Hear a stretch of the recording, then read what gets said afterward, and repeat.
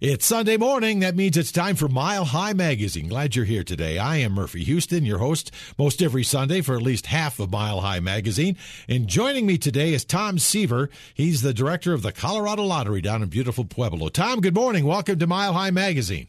Good morning, Murphy. Thank you for having me. Tom and I were reminiscing because years ago I used to do the lotto drawings down at Channel 4 here in Denver and had a lot of memories. I could write a book. I'm telling you, Tom, I could write a book about some of the adventures we've had.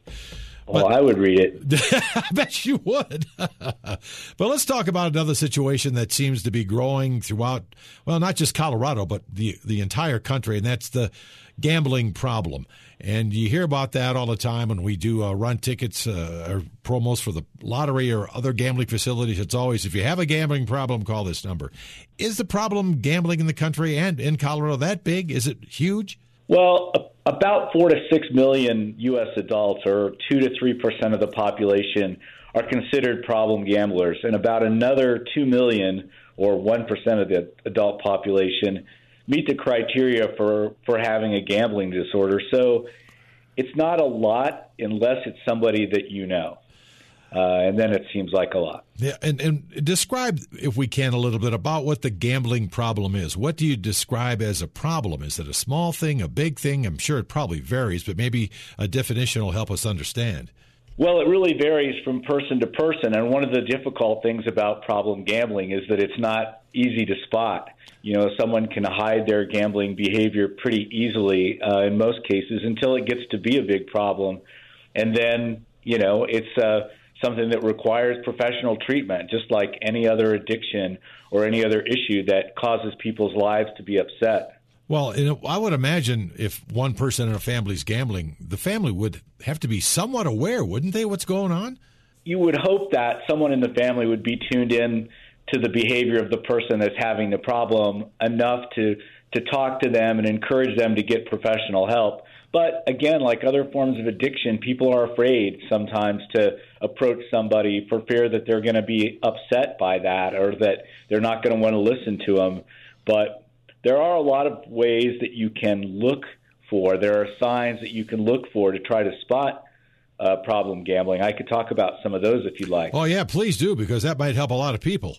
You know, it's a pathological or compulsive behavior, and it's a progressive addiction that can be identified mostly by a preoccupation with gambling. Now, signs of gambling addiction can include things like a need to bet more money and more frequently in order to get that rush, constantly trying to chase losses. Chasing losses is one of the most common issues, where you lose some money and then you think, well, if I just spend another $50 or whatever, I can get that back. Chasing loss is a very bad sign. People who feel restless or irritable when they're trying to stop, those are things that you really want to keep an eye out for if you're a person who has a family member or a friend who you think might be having a gambling problem. Well, I bet that's something to be aware of for sure. And you can tell me, the gambling now that we see so much of, their advertising, heck, there's a whole radio stations that talks about betting and the odds. Is that increasing the problem? Well, I think there's an increasing amount of choices for people now with gambling, more than ever before. Yes. And obviously, you know, the prevalence of gambling in our culture has never been as high as it is today, and that's why we think events like Problem Gambling Awareness Month are so important, because we need to spend more energy trying to help people who might be developing a problem. Well, that's a good point you brought up, and a nice segue here, Tom. What is Problem Gambling Awareness Month? Talk about that and what it means and when's it going on. It just wrapped up. March was Problem Gambling Awareness Month, but for us it's a year-round initiative. So even though there was a lot of focus on problem gambling in March, bringing awareness to problem gambling is something we do year-round with the Colorado Lottery. The month itself was a national initiative, a grassroots campaign that brought together a wide variety of stakeholders like public health organizations, treatment providers, advocacy groups, and gambling operators like the lottery to work collaboratively to let people know that hope and help exist. This was our 20th year.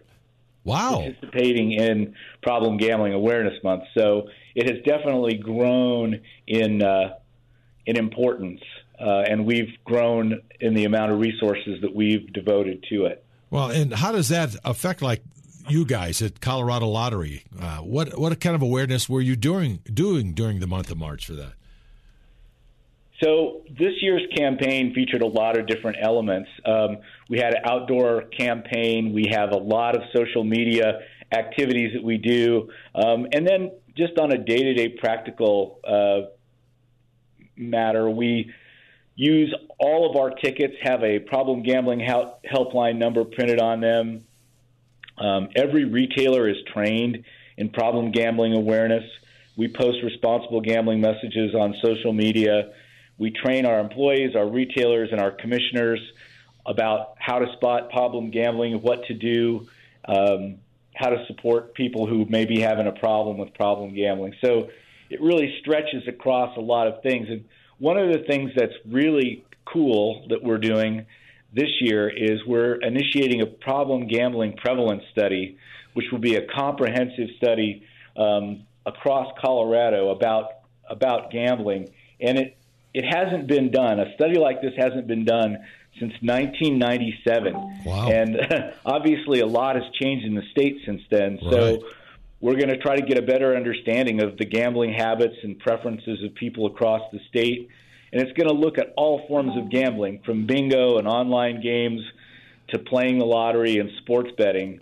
So we're going to try to get more information, and information is obviously one of the most important things you can have when you're dealing with a big issue like problem gambling. Is it bigger in Colorado than any other areas, or do you know that?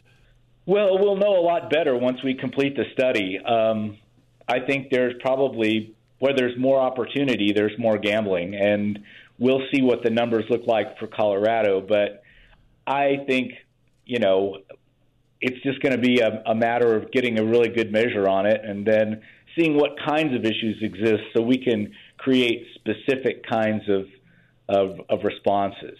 Is it more of a city problem, or is it a rural problem? A lot of rural areas in Colorado, or does it make a difference?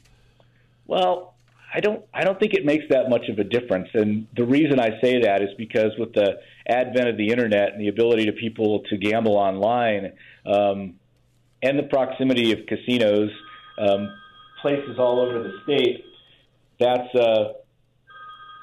is that the president calling? Or? Yeah, he'll have to wait. Yeah, okay. I'm sorry about that. That's all right.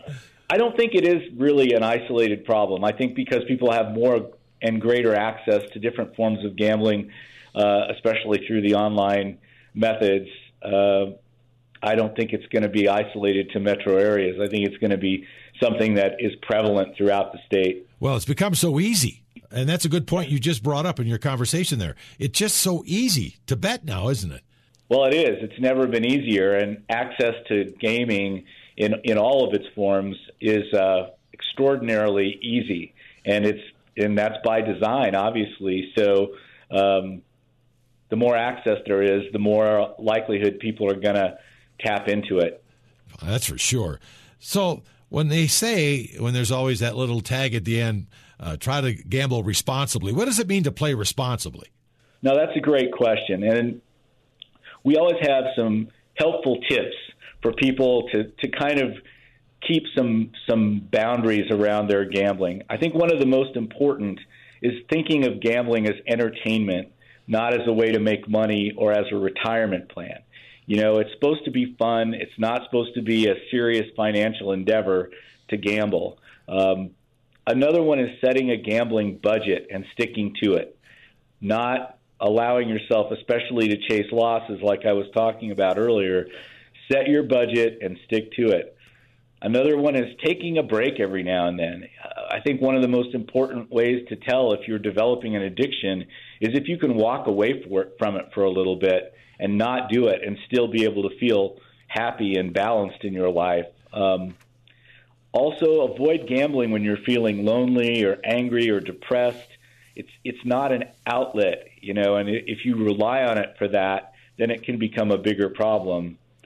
Setting a spending limit, not just money but time, that's really important. One of the ways that people become addicted to gambling is they spend more and more time with it, and then it becomes more and more important. So it's not just setting a limit on your money, it's setting a limit on your time, and obviously balancing gambling with other activities that you have in your life. If you start looking at your life and start thinking, gosh, I'm spending a lot of time gambling, maybe it's time to re-examine those priorities a little bit. Boy, I guess those are excellent tips for sure. In fact, a couple of guys that I know that do some gambling, the one you mentioned about, I take a certain amount of money. When that's gone, I'm done. I don't try to go get more. Away. And just walk away and I go home. And he said, and that doesn't, they're kind of good gamblers, I guess. It doesn't happen right away. It could be a couple, 2, 3 hours, 4 hours. How much more do you need, really? As far as you say, balance out that time and just don't spend all your time gambling. That's an addiction, right? Well, absolutely. And it's one of those things that it sneaks up on people and they don't really maybe aren't paying as close attention. But if you start thinking about it in those terms and setting limits and, knowing that it's only supposed to be a certain amount of your life and your time that you spend with it, that becomes easier to control it. Absolutely. We're talking with Tom Seaver, director of the Colorado Lottery, busy here in the state of Colorado. Tom, how long have you guys been around Colorado, the lottery? It's been, I was involved many years ago. Well, 1983 was when the lottery kicked off, so it's been quite a spell. Yeah.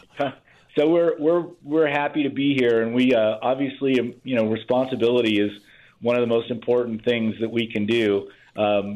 We joined the World Lottery Association a few years back, and they have a very comprehensive list of standards and practices that you can undertake to be certified as a responsible gaming organization. So we take it very seriously. We're one of only a handful of lotteries. There are 13 lotteries in the U.S. that are certified to be level 3 responsible gaming organizations, and we're applying to become a level 4 organization, and that would put us in pretty elite company. There are only 8 lotteries in the U.S. that are level 4 certified for responsible gaming. So we take it very seriously. It permeates every part of our business.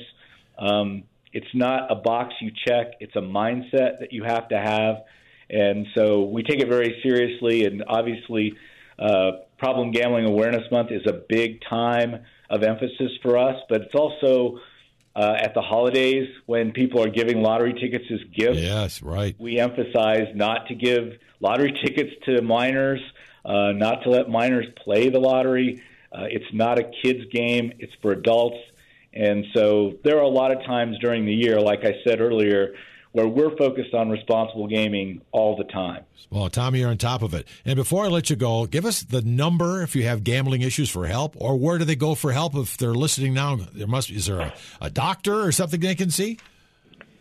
So the helpline number is 1-800-522-4700.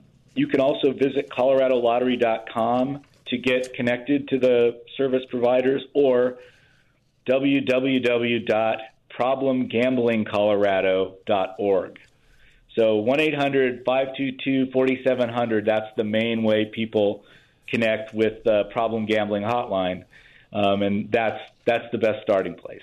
Well, Tom Seaver, director of the Colorado Lottery, you really sound like you're on top of it. You must be leading the country with your advice because you got some good stuff going. Murphy, thank you so much. We're very committed to protecting our players and to doing things responsibly at the Colorado Lottery, and that's always going to be our priority. Well, keep up the good work, Tom, and thanks for coming on Mile High Magazine so a lot of people can hear what they need to hear about what's happening in their lives when it comes to gambling. Thanks for that. Thank you for having me. You bet, Tom. Thank you guys, too. It's Mile High Magazine. I'm Murphy Houston. Don't go away. We got more coming up next.